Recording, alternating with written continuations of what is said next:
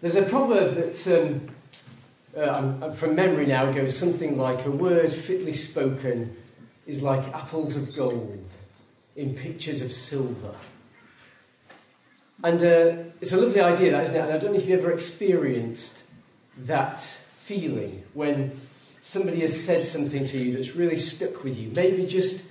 Maybe in a moment in your life when it was necessary and somebody said the right thing, maybe said the wrong thing. They stick with you too, don't they? But my memory's full, to be honest, of brothers and sisters throughout my life whose words have really left an imprint, and I kind of rehearse them occasionally because they said valuable things that I realised in the moment were a real true statement that resonated with me, and I go back to it time and again, like an apple of gold in pictures of silver, and it's worth thinking about sometimes the way we speak to our brothers, isn't it? Hoping that that's the memory that they have of those statements that are made. And what we want to just think about now before lunch is this second scene that Paul paints of the coming of the Lord Jesus Christ. We talked about the shout, Lazarus, come forth. Now it's the voice of the archangel. The Lord Jesus will return with the voice of the archangel. And it's one of the more enigmatic ones of the ones Paul chose. What was the voice of the archangel? What was its purpose? What did he say? Why is it that Jesus comes with that voice? And it's interesting, wasn't it? Because the archangel doesn't appear many times in Scripture. In fact, only 3 times. He's mentioned by name, if this is the one to whom Paul is referring there in 1 Thessalonians chapter 4. He appears in Daniel's last prophecy, doesn't he? Chapters 10 to 12. In fact, it's worth just turning that one up, actually. You might still have some fingers in Daniel. Because the funny thing is, this is the first time we meet by name Michael, the archangel, and particularly in the context of what we're trying to unravel this morning in our session, he never says a word. He's absolutely silent. Right, so he's introduced by the angel that's giving Daniel the vision there in chapter 10. And if you come over to chapter 12, which I think is partly where the Apostle Paul is quoting from, this is the famous moment, isn't it? At that time, and he's speaking about the last days now, verse 1 of chapter 12, at that time shall Michael stand up, the great prince who stands for the children of your people, and there will be a time of trouble such as never was since there was a nation, even to that same time. And at that time thy people shall be delivered, every one that shall be found written in the book. So here is this great standing up of Michael, your prince, says the angel to Daniel, and he never says a word. He's just standing there. And the angel goes on to say, look in verse 2, this is what I think the Apostle Paul is quoting there in 1 Thessalonians 4, many of them that sleep in the dust of the earth shall awake, some to everlasting life, and some to shame and everlasting contempt. These were the words of Jesus, weren't they, that we looked at earlier in John chapter 5. And this is what Paul is rehearsing now, isn't he? That the Lord himself will descend from heaven with a shout, with the voice of the archangel, with the trumpet of God, and those who sleep in Christ will rise first. And he's referencing Daniel's prophecy here, isn't he, in chapter 12, where Michael stands up, and many, verse 2, who sleep in the dust of the earth shall awake, some to everlasting life and some to shame and everlasting contempt. And then Michael by name disappears off the scene entirely until Jude wrote his letter. Right? It's the next time we meet him by name. It can't be the next time we meet him in person, because the reference, as you know, that Jude makes is to a later time in Zechariah and Ezra. But he's never mentioned by name in Zechariah and Ezra. Jude is the one who tells us it was Michael the archangel. And it's only Jude who tells us, I think, in Scripture, the words of the archangel. You remember what they were? Do you remember in Jude? It says, Michael, when disputing with the devil about the body of Moses, said, "The Lord rebuke thee." And explicitly in Scripture, they are the only words we ever hear from the lips of Michael. Explicitly. I'm trying to be really clear here. Explicitly by name, that's the only thing we're told that Michael ever says. "The Lord rebuke thee." Apples of gold in pictures of silver. Jude just kind of wraps up the events that he's describing that took place in this summary statement that Michael said, and it changed the course of certainly one man's life, definitely two, and probably a generation. And Jude says all that he said was, "The Lord rebuke you." And it was done. Right? And the last time we meet Michael is in Revelation. Maybe finish with that if we have time. So they're the only three times by name we meet Michael. Now, it's worth just coming back with me, if you will, to Zechariah chapter 3, just very, very briefly, because you'll remember this, you'll have done this jigsaw puzzling before, I suspect, as to what it was Jude was referring to when he makes the statement that Michael spoke in its context, "The Lord rebuke you." And he quotes back here to Zechariah chapter 3, doesn't he? And I want you to just notice the template now of how Michael is positioned as speaking these words and the impact that it had on those to whom it was said for, spoken for. All right? And here it is in Zechariah chapter 3. And Zechariah says, "He showed me," verse 1 of Zechariah 3, "He showed me Joshua the high priest standing before the angel of the Lord, and Satan standing at his right hand to resist him. And the Lord said to Satan, 'The Lord rebuke you.'" That's the phrase that Jude just picks up and captures there in his letter. "The Lord rebuke you." And now, of course, in Zechariah, you discover Michael actually said a bit more. He went on to say, "Even the Lord that has chosen Jerusalem," verse 2, "rebuke you. Is not this a brand plucked out of the fire?" And Zechariah goes on to describe now how he sees Joshua, the priest there, clothed with filthy garments and standing before the angel. And he answered and spoke to those who stood before him, saying, "Take away those filthy garments from him." And unto him he said, "Behold, I have caused your iniquity to pass from you, and I will clothe you with a change of raiment." And I said, "Let them put a fair mitre upon his head." And so they put a fair mitre upon his head and clothed him with garments. And the angel of the Lord stood by. Lovely moment, this. Now, here's the next funny thing. And I don't have time to take you through it in detail, but you'll remember the sequence. When you go back and look for this incident when it actually happened in the book of Ezra, Michael is not there. And again, he says nothing. And what happens here, the way this unfolds is, as far as I can see it, Zechariah sits down with Joshua and Zerubbabel, who are facing all kinds of opposition to the building work of the temple as they've arrived back there in Jerusalem. And Joshua is struggling. And he sits down with the prophets, Zechariah and Haggai and Malachi. And I want you to imagine this moment, brothers and sisters. Zechariah sits down alongside Joshua. And he says, "Joshua, I want to tell you about a vision I've had. And I saw the opposition that you were facing. And God presented it to me, this dramatic scene, and you were standing there in filthy garments. And we could see all these adversaries who were against you. And God sent Michael." It's funny to just try and work out, isn't it, what the correlation is between Daniel's prophecy and these events that unfolded there in Ezra and in this prophecy of Zechariah. Because we normally immediately take all those moments as they're described there in Daniel 12 to be the last days, or certainly a lot laster than, Ezra chapter 4.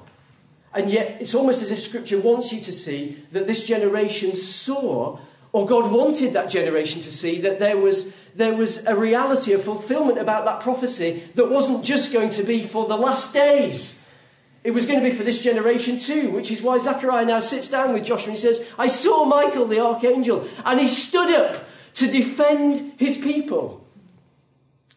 And I saw him speak to your adversaries as God's mouthpiece, and he said, 'The Lord rebuke you.'" And you carry on reading in Ezra, and who is the one who rebukes the adversaries? It wasn't Michael. It was Joshua. Joshua was strengthened and emboldened to stand up against those who tried to stop him. And he was the one who said, "The Lord rebuke you." The words don't come out as blunt as that. He positions it in a more logical sequence and in a more palatable way. But in effect, Joshua is the one who says, "You have no right to build with us. And we will continue building." And of course, as a result, the whole building project gets stopped. And letters are written to the king to go, what are these people doing? They're rebelling. They're building this temple. It's going to be a disaster for you. And they then have to search in the libraries of Babylon and Ecbatana, and they find Cyrus's decree. And eventually, all the thing kicks off again and starts. And it was because of the word of the Lord. It wasn't because Joshua did something remarkable other than trust in the fact that the things God said would be a reality became a reality. God had planned that those documents, that decree of Cyrus, would be registered in every library in the Babylonian Empire years before. God had prophesied 150 years before that after the desolations of Jerusalem, they would return from Babylon and restore and rebuild. All this had been pre-planned and pre-done. It was out of Joshua's control. But Joshua wasn't feeling that, was he? He was stood there facing challenge and opposition. And Zechariah sat him down and said, "You wait till I tell you the vision I've seen." Michael is standing right beside you. And he's speaking authoritatively. "The Lord rebuke you." And Joshua was emboldened to carry on the work and to rebuke himself, his adversaries, and to trust that all the plans and preparations that God had already made would not fail. And that's all that Michael did. In the end, I say all. I mean, I'm being cautious now. All that Michael did was stand up and say, "Listen, this is in good hands, Joshua. There is no question about the reality of these events and the work that's already been prepared by God." And the voice of the archangel in the ears of Joshua was just, "It will be done." And in fact, if you just look down, if you're still in Zechariah 3, I can't remember where you are now. If you're still in Zechariah 3, Michael keeps speaking. And in fact, he says there, verse 6, "The angel of the Lord protested to Joshua, saying, 'Thus says the Lord of hosts, if you will walk in my ways, and if you will keep my charge, then you will judge my house, and you will keep my courts, and I will give you places to walk among these that stand by. Hear now, O Joshua the high priest, you and your fellows that sit before you, for they are men wondered at. For behold, I will bring forth my servant, the branch.'" And what the angel goes on to say to Joshua is, the stuff that you're doing and involved in, Joshua, is itself, it's kind of just a prophecy. This temple cannot be stopped in building because the significance and the symbology of what it stands for has to go ahead. And the angel Michael continues to say, "I will bring forth my servant the branch. Behold the stone that I have laid before Joshua. Upon one stone shall be 7 eyes. I will engrave it with the graving thereof, says the Lord of hosts, and I will remove the iniquity of that land in one day. And in that day, says the Lord of hosts, you will call every man his neighbour under his vine and under his fig tree." Can you hear what Michael is saying? Joshua, this stuff itself is symbolic. The stuff that you are doing, the role that you have, the temple that you are building is itself just part of a bigger, grander story that cannot be stopped, and it has to be done. Because the men with whom you are working are themselves prophetically a sign of the one who is still to come. "I will bring forth my servant, the branch." And you know now of whom Michael is speaking. And in fact, he goes on to quote from Micah chapter 4 there, doesn't he? "In that day, says the Lord of hosts," verse 10, "shall you call every man his neighbour under the vine and under the fig tree." And he's referencing Micah 4. Do you remember that great prophecy? "In the last days, the mountain of the Lord's house shall be established in the top of the mountains, and people will flow to it, and many nations will come and say, 'Come, let us go up to the house of the Lord. He will teach us of his ways.' And they will sit every man under his vine and under his fig tree." And Micah ends that prophecy by saying, "Because the mouth of the Lord of hosts has spoken it." That's how we know it will be a reality. And all that Michael did, again, I'm saying all, as if it was a small thing. All that Michael did was appear to Zechariah in a vision and ask him to remind Joshua of all these things that are already done. They're already sealed. And all Joshua has to do is realise he's part of a big story here that cannot be stopped. And to play his part. And to hear those words, the Lord rebuke you. This is not Joshua's work, this is the Lord's work. And he is there just playing his part. And I wonder, Francis, if there's a couple of other occasions in Scripture when this template of how Michael's voice is to be used can be seen. Will you come with me to Joshua chapter 5?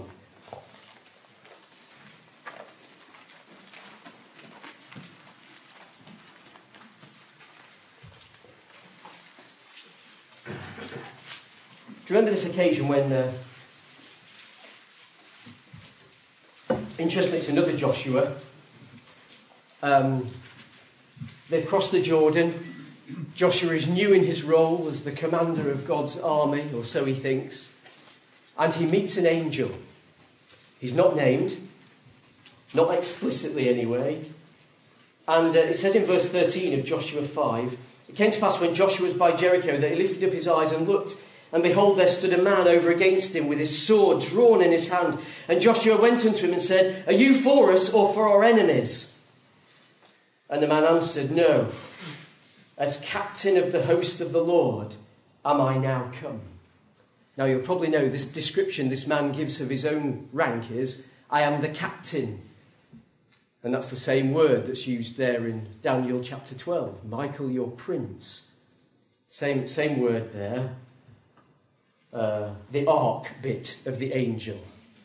That's that word there, captain. And Joshua fell on his face to the earth and worshipped and said to him, What says my Lord unto his servant? Joshua immediately recognises now, from his words, this man. And the words of the angel were, verse 15, Loose your shoe from your foot, for the place whereon you're standing is holy. Can you remember the last man who was asked to do that? Sorry, it was a rhetorical question, but thank you. Yeah, it's good to know you're there. It was Moses, wasn't it? He was the last man asked to carry out this process. You wonder, doesn't it, whether the man to whom Moses spoke was the same one now to whom Joshua speaks. And he's purposely asked to connect with the experience Moses had been through by removing his shoes. He's standing on holy ground in front of this angel. Now listen to the words now of the angel, because it's one of those awkward things where you've got to imagine there's no chapter division here. Now Jericho was straitly shut up because of the children of Israel. None went out, none came in. And the Lord said to Joshua, and I put it to you, friends, it's the same angel speaking now. These are the words of the angel to Joshua. This is what I want you to do. I have given into your hand Jericho and its king and the mighty men of valour. And this is what I want you to do. I want you to compass the city. And do you remember how this city was going to fall? It was going to fall with two key mechanisms. The blowing of trumpets and shouting. That's how this city was going to fall. They were going to encompass the city for 7 days. And on the seventh day, on the seventh time round the city, because on the seventh day they were going to go round the city 7 times, the priests were going to blow the trumpet. And Joshua said, you wait for my word. And when I say, you shout. And it was the shout and the trumpet, brothers and sisters, that made that city fall. On the seventh day, on the seventh trumpet sound, the city fell because the people shouted and God wrought his victory.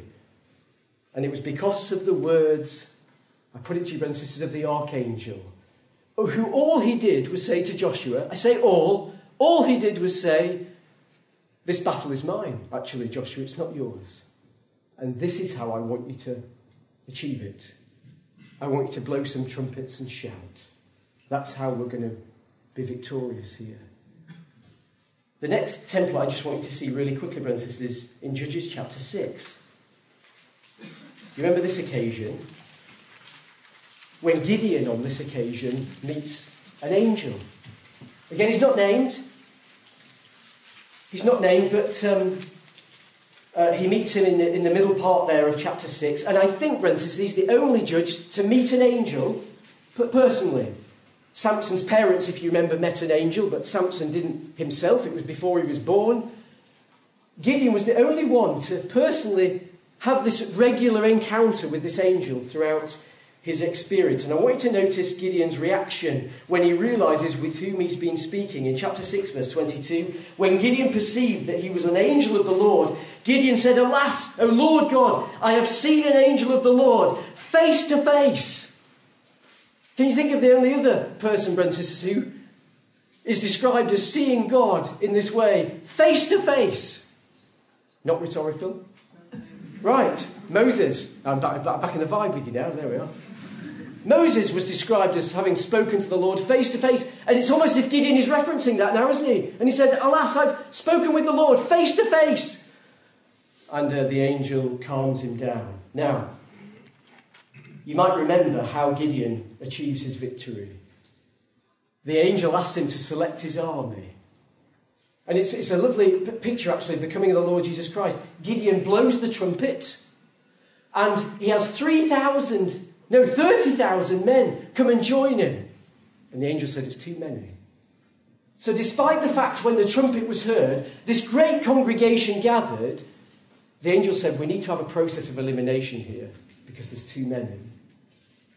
And by process of elimination, Gideon, as you know, whittled it down to only 300 men. And on the night before the battle, the angel said to Gideon, "I think you need some encouragement here, Gideon. I want you to sneak down into the Midianite camp and just hear the outcome of a dream just before we go and fight this battle." And do you remember how Gideon, crouching down outside the Midianite tent, heard the story of the barley loaf rolling down and flattening the Midianite army? And all the angel did, brothers and sisters, was tell Gideon to go and listen to somebody else's dream. And the battle was done. And do you remember the weapons that Gideon chose to go into battle? He chose trumpets and voices. And when they surrounded the host of Midian, Gideon said, when I give the word, he said, "I want you to break the pitcher. And I want you to blow the trumpet," which in the other hand, you have to be quite ambidextrous to be in Gideon's army. Your sword, torch in a pitcher, breaking one, shouting, blowing a trumpet. I don't know how they did all that. It was almost like holding trumpets for each other somehow. But when the moment came, they shouted, "A sword for the Lord and for Gideon." And they blew the trumpet and the battle was done. And all the angel did, brothers and sisters, was remind Gideon that this battle was not his. All this work was already done.